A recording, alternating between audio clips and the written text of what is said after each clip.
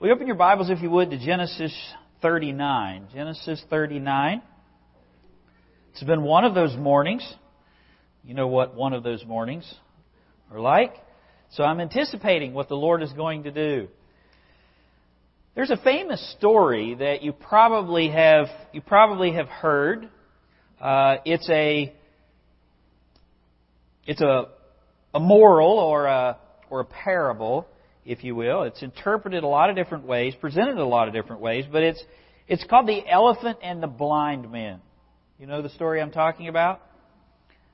It originated in India and has a number of different variations in many cultures. A lot of religions use it. Buddhism uses it. Hinduism, others. The story is a group of blind men, or it could be men in the dark, just men that can't see. And they touch an elephant to learn what the elephant is like. And each one feels a different part. One grabs hold of its trunk, and the other grabs hold of its tusk, and one grabs hold of its tail. And then they compare, they all come up with a different conclusion, and they compare notes, and they realize they're in complete disagreement. And then a man who can see, who's not blind, comes along and sees the entire elephant at once, and he corrects their individual interpretations, and the men learn that they're blind, that they're seeing it incorrectly. And the moral of the story is one's individual experience can be true, but limited. It may not be the totality of truth. And as I was thinking about how to introduce this chapter this morning, my mind went to that story that I heard. I have no idea where. Frankly, I didn't know the origin of the story. I just remember there's an elephant and guys are blind and they don't know. They draw the wrong conclusions from their interpretation. And I think that is never more clear for me than whenever I try to interpret experiences in life apart from God or apart from the Word. Human beings are very limited. We can see, we can perceive, we can draw conclusions, but how we're limited is we can't see what is in front of us. We can't always see our motives. We can't see what other people are doing. We're limited. There's a lot of things about us that keep us from drawing the correct conclusion. God is at work all around us in ways that we can't always see. And I think that the life of Joseph is a perfect place to be able to see that. Some of those ways become clear to us later. You know, you look back and you go, that's what the Lord was doing. Man, I couldn't see it right in the middle, but it's plain as day right now. There are other things that you're still waiting on the Lord to make clear. The reality is those things may not be made clear until you get to heaven. And the real question that we have to ask ourselves is the same question that Joseph, I think, had to ask himself, is, are we okay with that? And will we put our faith and trust in God, who is working, who does have a purpose, who is orchestrating His providence in life, whether we can see it or whether we cannot? And that's really the crux of faith, right? Joseph is one of the main characters in the life of Jacob, and the writer of Hebrews tells us the point of Joseph is that he had faith beyond Egypt. He had faith to see the Exodus 400 years before it happened and say, carry my bones back to the land. Even though he was ill-treated by his brothers, even though he was in a cistern, even though, as you're going to see today, he was betrayed, and then, when we're going to end today, he was thrown in prison. God has promised to make a great nation out of Jacob, to fulfill His promises to Abraham of land, of seed, of blessing, and ultimately bring a Savior. But based upon the circumstances right now, it doesn't look like that plan's going real well. Can you relate with that? None of those things seem to be coming to pass. In fact, as the story unfolds, the opposite seems to be taking place. Jacob is losing his offspring, at least he thinks. His favored son is perceived dead. Judah has moved away from the family. Judah's children have been killed by God. And the only grandchildren that Jacob has from Judah is a son that hasn't married, and then a product of Judah and Tamar. Joseph's favored son is out of the land. Judah is moving toward Egypt. Nothing but hardship instead of blessing has befallen Jacob. I mean, think about it. Seed, land, blessing. If you're Jacob, do you think you're being blessed? That's not to mention the fact that we know that what's coming later, because we've read the rest of the story, there's a famine in the land that God promised that drives them to Egypt. And in every place, the Bible declares to us that God is in the midst of that. And maybe that's just like your life. It's not a real pretty picture if you compare the circumstances with what God has promised. And so you're, just like Joseph, just like Jacob, put in the same position. Will you put your trust, will you draw your conclusion from your circumstances, or will you put your trust and faith in God? Our destiny as God's people is never governed by our current circumstances or even our future circumstances, but God's unfailing promise. And I think what God wants from us and all those who live by faith in Him is to trust Him and to keep moving in faith regardless of what it looks like. I think you can see it all through the Bible. Joseph's faith beyond Egypt. Israel's faith beyond the wilderness. Caleb and Joshua's faith beyond the size of the people. David's faith beyond Goliath's spear. Jesus' declaration to His disciples to have faith beyond the cross. And our faith beyond the boundary of death. That's a scary thing. But God calls us to faith in His Son. In all of those cases, God called His people to place their trust in Him and believe His words regardless of their circumstances. This would be madness if we didn't have a faithful God who is able to bring all of His promises to pass and has never failed once.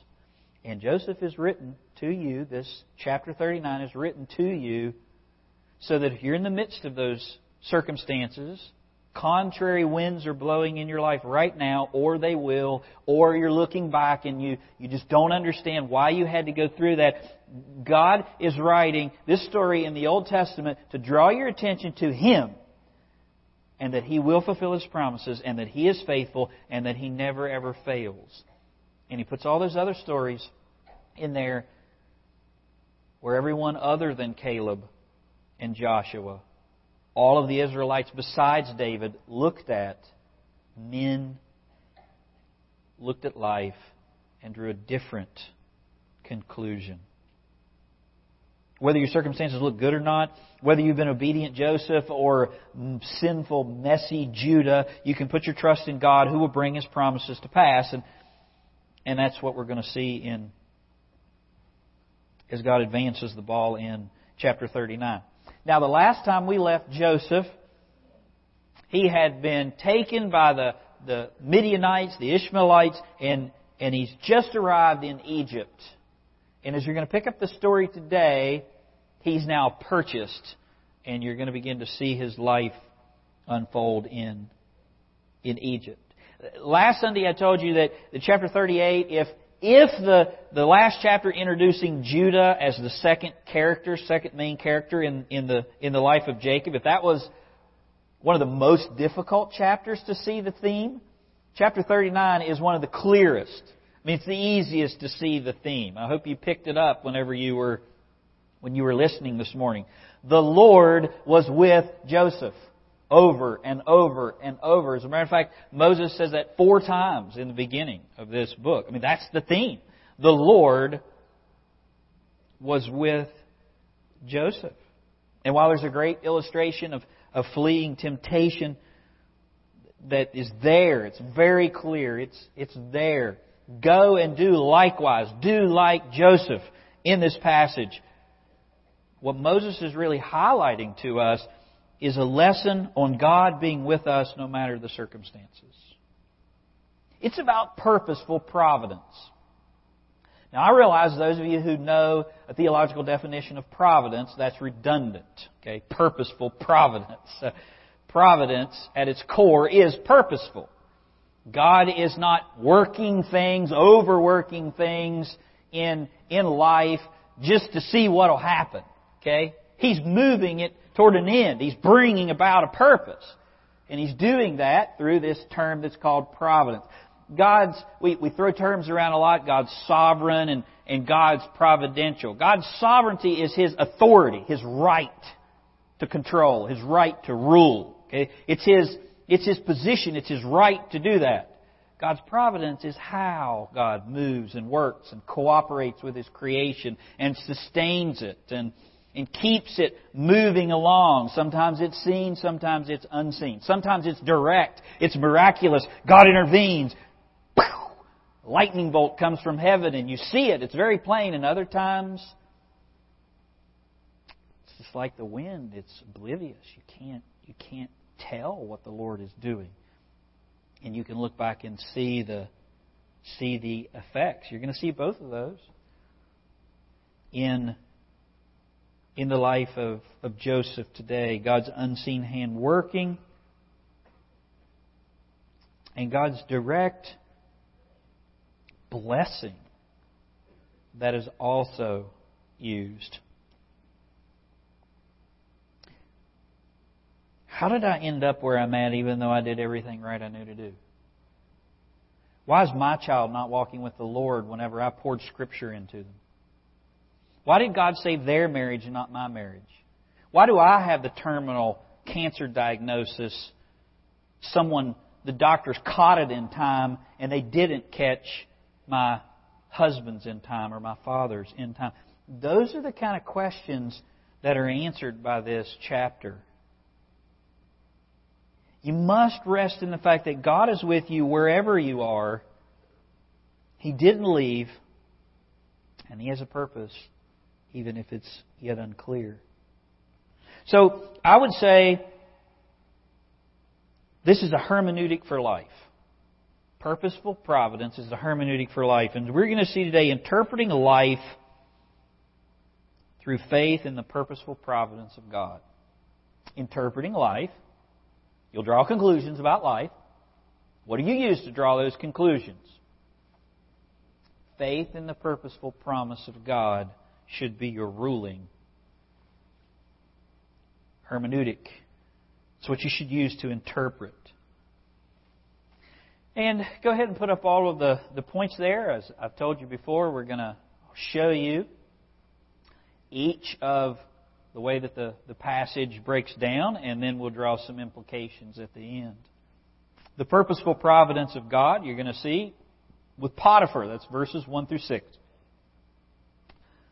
You're going to see the purposeful providence of God in purity, purposeful providence in betrayal, and purposeful providence in prison. And when you hear the term purposeful providence, what I want you to think is, what does God with Joseph mean? God was with Joseph. What does that mean? How was God with Joseph in Potiphar's purchasing him? How was God with Joseph in his purity? How was God with Joseph in his betrayal? How was God with Joseph in prison? Look, if you would, at chapter 39, verse 1. He sets the whole thing up with this transition. Now, Joseph had been taken down to Egypt. We've learned that in chapter 37. And Potiphar, the office of Pharaoh, the captain of the guard, an Egyptian, a lot of info about Potiphar, bought him from the Ishmaelites who had taken him down there. God was with Joseph. Purposeful providence came through Potiphar. Potiphar was an Egyptian officer of Pharaoh. His name means he who gives, or who God gives. And it says here that he's one of the captain of the bodyguards. It's difficult to determine what his title was. In Hebrew, it has the idea of captain of the executioners, captain of the butchers. That's where they get captain of the executioners. What's important, though, is that he's inside of Pharaoh's inner circle. He's like one of his right-hand men. He's an important guy in Pharaoh's court. And God was with Joseph in this. You can see that God was with Joseph in these first few verses about Potiphar, in how God causes this man to purchase him.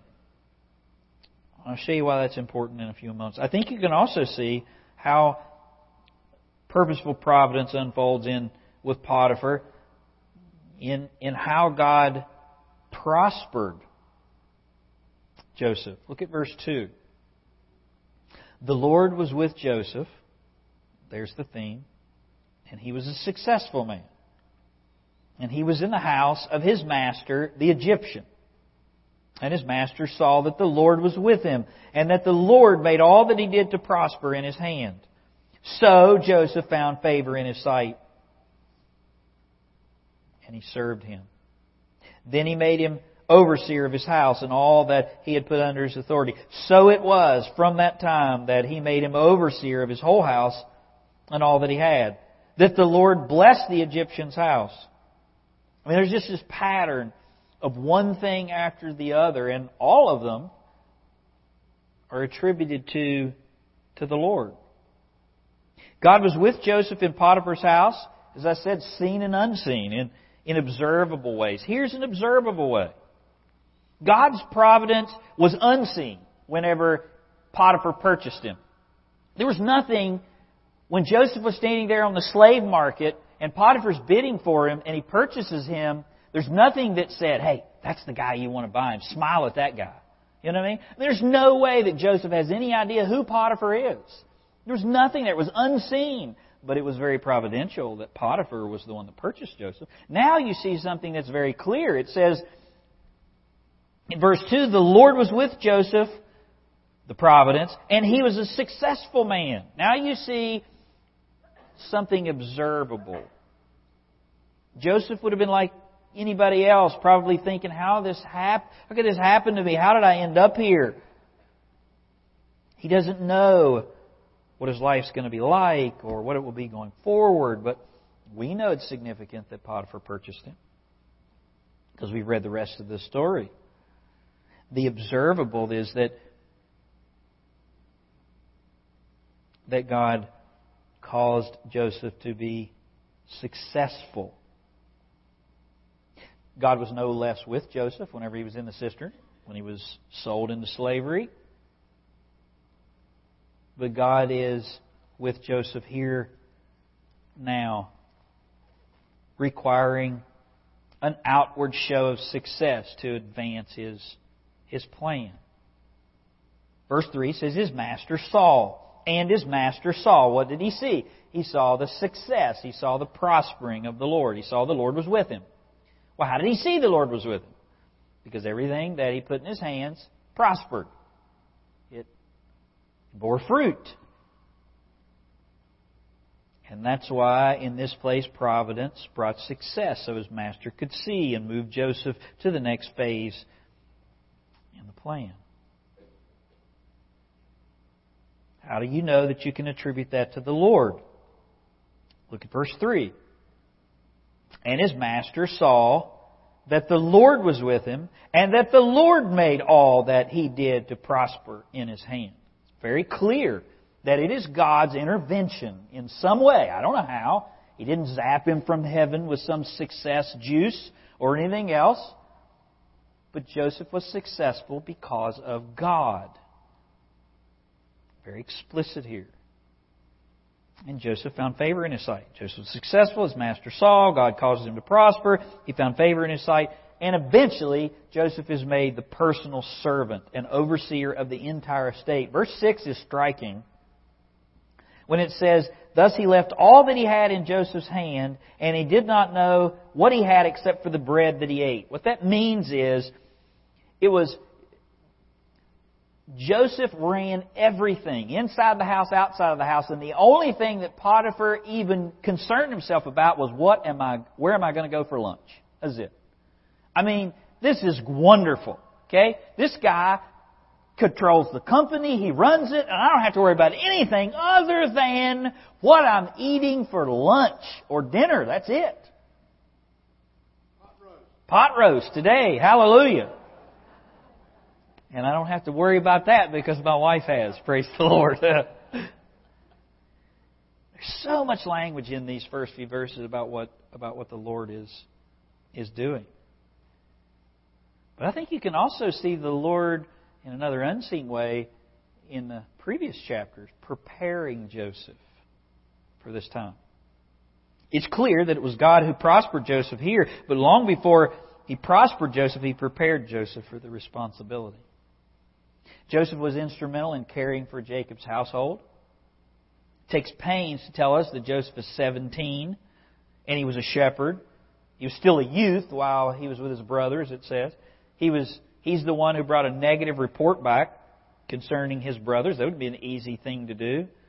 He's basically telling his father, my brothers, your sons, that you put them in control of the flock, they're not managing it too well. Joseph was trusted with a difficult task, looking for his brothers. He has to go 50 miles. He shows immediate obedience. He shows initiative. When he gets to Shechem, they're not there. And the guy says they're on at Dothan. And rather than going back to Dad and say, I couldn't find them, you need to send somebody else, he perseveres on. And you can see the Lord's providence in all of that.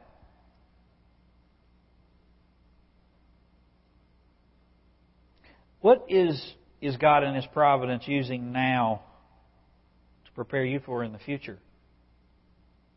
The fact that God does that is an interpretive tool. It will help you think rightly about your circumstances. You're in a dead-end job. You're home taking care of kids. You don't like the condition of your life right now. How do you know that the Lord's not using that to prepare you for something in the future? Well, He can. I was talking to Woody the other day, and we were sharing stories about when he was a Marine learning Mandarin and Chinese in interpreter school in the Marine Corps. He never believed or even remotely thought that the reason that he was learning that was so the Lord could make him a missionary later in life. I surely never dreamed that working for Anthem or helping start a business or standing in front of hundreds of doctors to present things would ever be used later in life in ministry. Can God prepare you through circumstances now for something that He has yet to do in the future? Yes.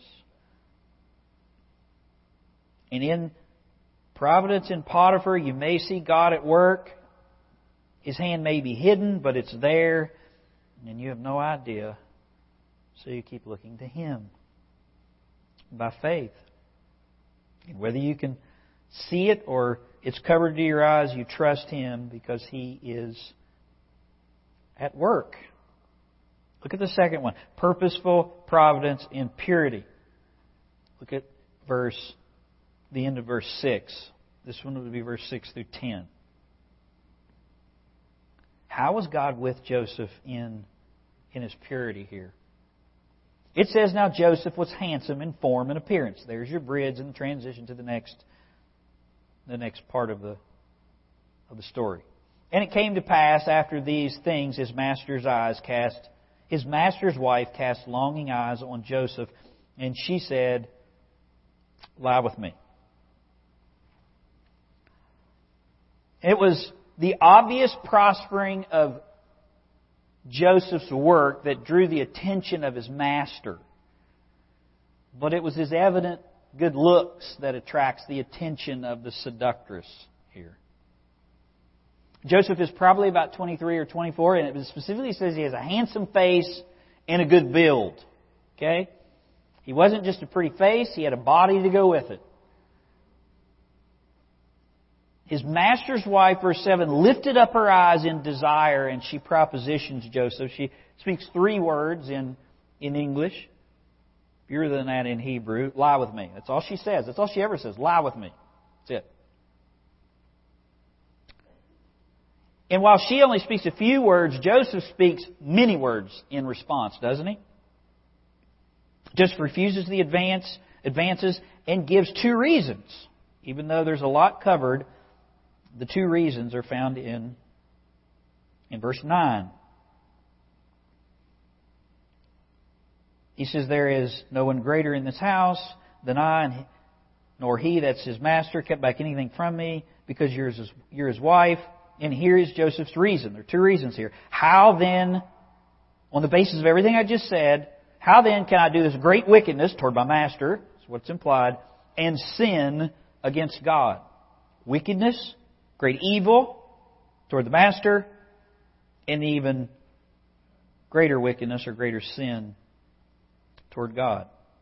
I mean, we don't have time to go into the nitty-gritty detail there, but Joseph basically appeals for the same reasons that Proverbs does, why you should avoid adultery. I mean, he says, Proverbs 6 says it wounds, there's loss of respect, there's public disgrace, there's humiliation. And you also have a husband bent on revenge, and that's basically what he says here. There will be consequences. I mean, look at what my master has placed in my hands. And I mean, he's trusting me. Joseph doesn't want anything negative to come from Potiphar. But there's a greater reason. It's a sin against God. He knows it's a sin. That's a great expression of faith. I mean, think about how early you are in Genesis. The law's not been given, thou shalt not commit adultery. This is a great expression of faith. It's a sin against God. Joseph must have learned something from great-grandpa or grandpa Abraham about Sodom and Gomorrah. He must have learned something. It's a great sin against God. And while the consequences of drinking stolen water would be great, his desire for a clear conscience before God is greater.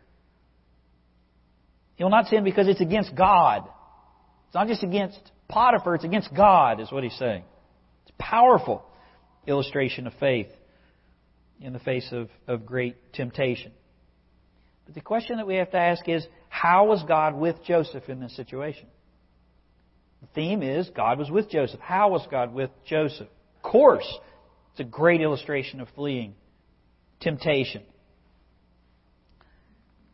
It's probably one of the parts that we remember most about the story. It's surely important in the light of the fact of what we just learned about Judah, right? I mean, Joseph's the opposite of Judah. But from a you and I relating to Joseph in this, you can relate to the temptation and otherwise, but there are a lot of things that don't translate really well. I mean, Joseph was handsome in form and appearance. Most of you are not. Neither am I. But that's why she looked his way. I mean, Joseph was a guy where she was like, whoa, okay? Joseph started at the bottom of the ladder and was so good at what he did, he climbed to the top and was given total control of his boss's company in a very short period of time. He was divinely prospered to where his master would take note. That was by the hand of the Lord. Most of us will probably advance at a normal pace in our careers, and only a few will be so gifted that will stand out, and even fewer will become the CEO of the big company. I don't have any delusions that I'm going to be the next John MacArthur or whoever in the world and pastor a church of 10,000 people. If that's what the Lord wills, fine. That is what the Lord willed for Joseph. The owner of the company's wife found Joseph so irresistible that she threw herself at him repeatedly, over and over. How many times has that happened to you? I thought Bodie Bacham was quite humorous when he said, most men battling with sexual sin don't have to worry about their master's wife finding them so irresistible that she beckons them continually until she can't keep her hands off of them. Of course, for those who do, this is a perfect text. For the rest of us, Matthew 5, verses 27 through 30 offers much more pertinent instruction. But I say to you that whoever looks at a woman to lust has already committed adultery in his heart. And if your right eye causes you to sin, pluck it out and cast it from you, for it is more profitable for you that one of your members perish than your whole body be cast into hell. I don't think Voddie's saying that that's not in the text or important. He's saying that the author of Genesis is telling us that story for something greater in mind. You certainly should flee immorality, but purposeful providence is at work. And God is actually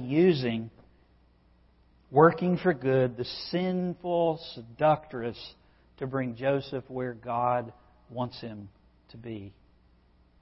And that's unseen. Purposeful providence and betrayal. Verse 11.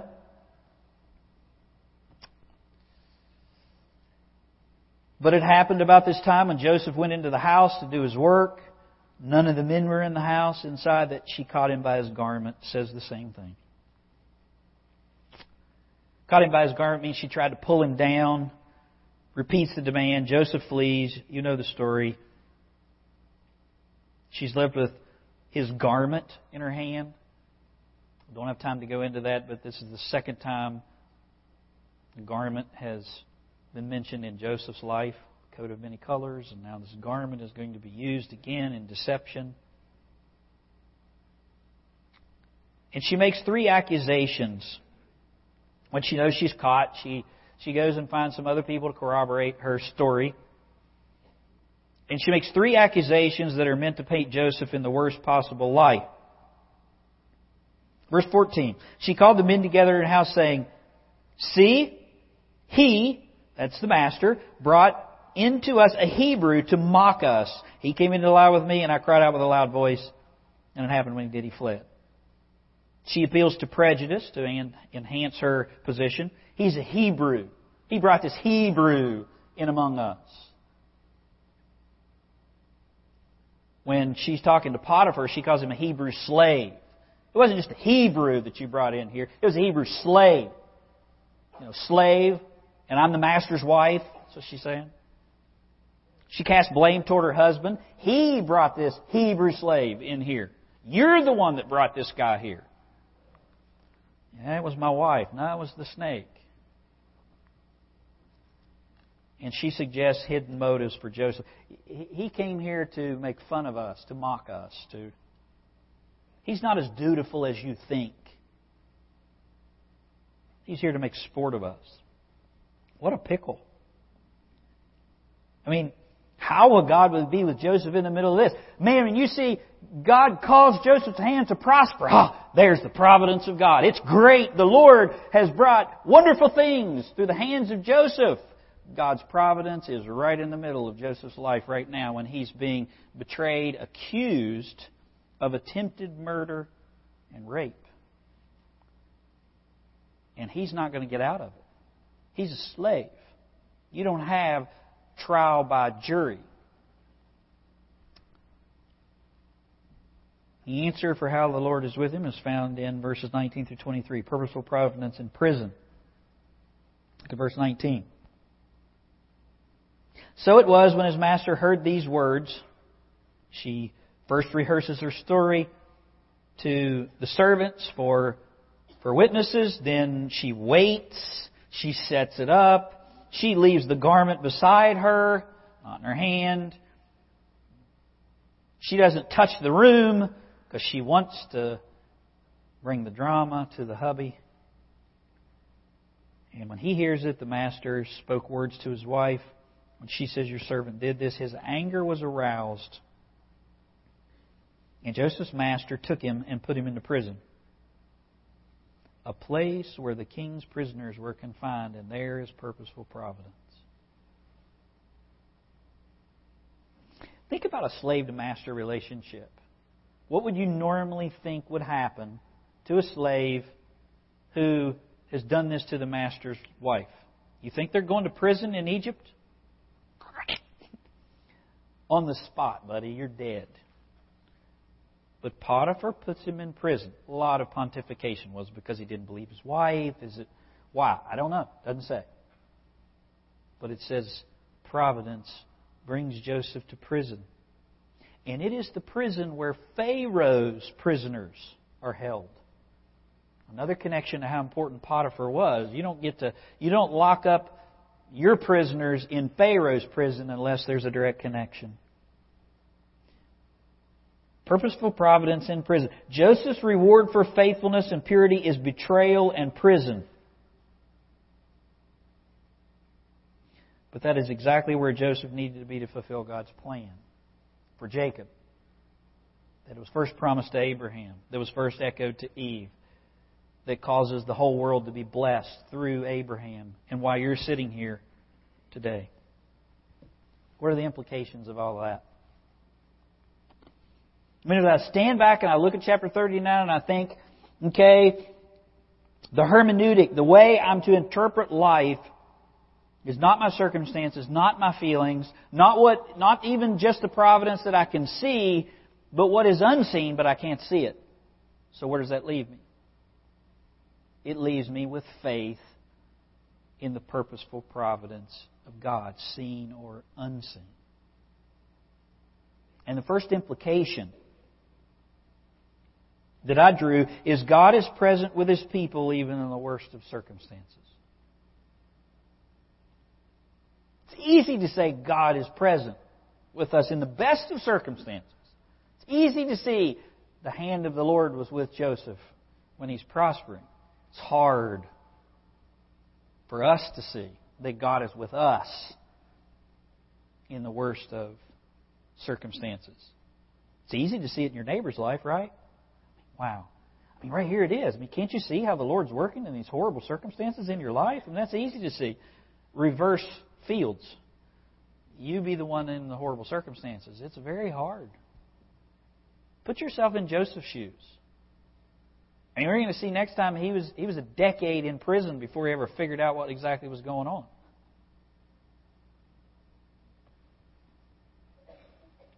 Joseph is experiencing blessing because of the Lord.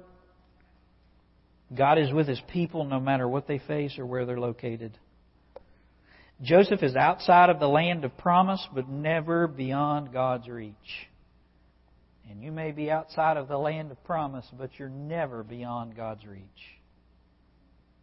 Whether you have success, betrayal, prison, your circumstances don't dictate the end of the story. Hallelujah. You may be perfectly obedient to God like Joseph and still have a wayward child, still have a failed marriage, the career you never thought or intended to have, but you're never outside of God's work. Will you wait on Him? Will you trust Him? Will you look to Him and interpret things rather than your circumstances? I think that's the takeaway, one of the takeaways from Joseph. Do you think this story about Joseph helped the Israelites when they heard it 200 years in the future, when they're all slaves in Egypt? You think this helped them? Better believe it did.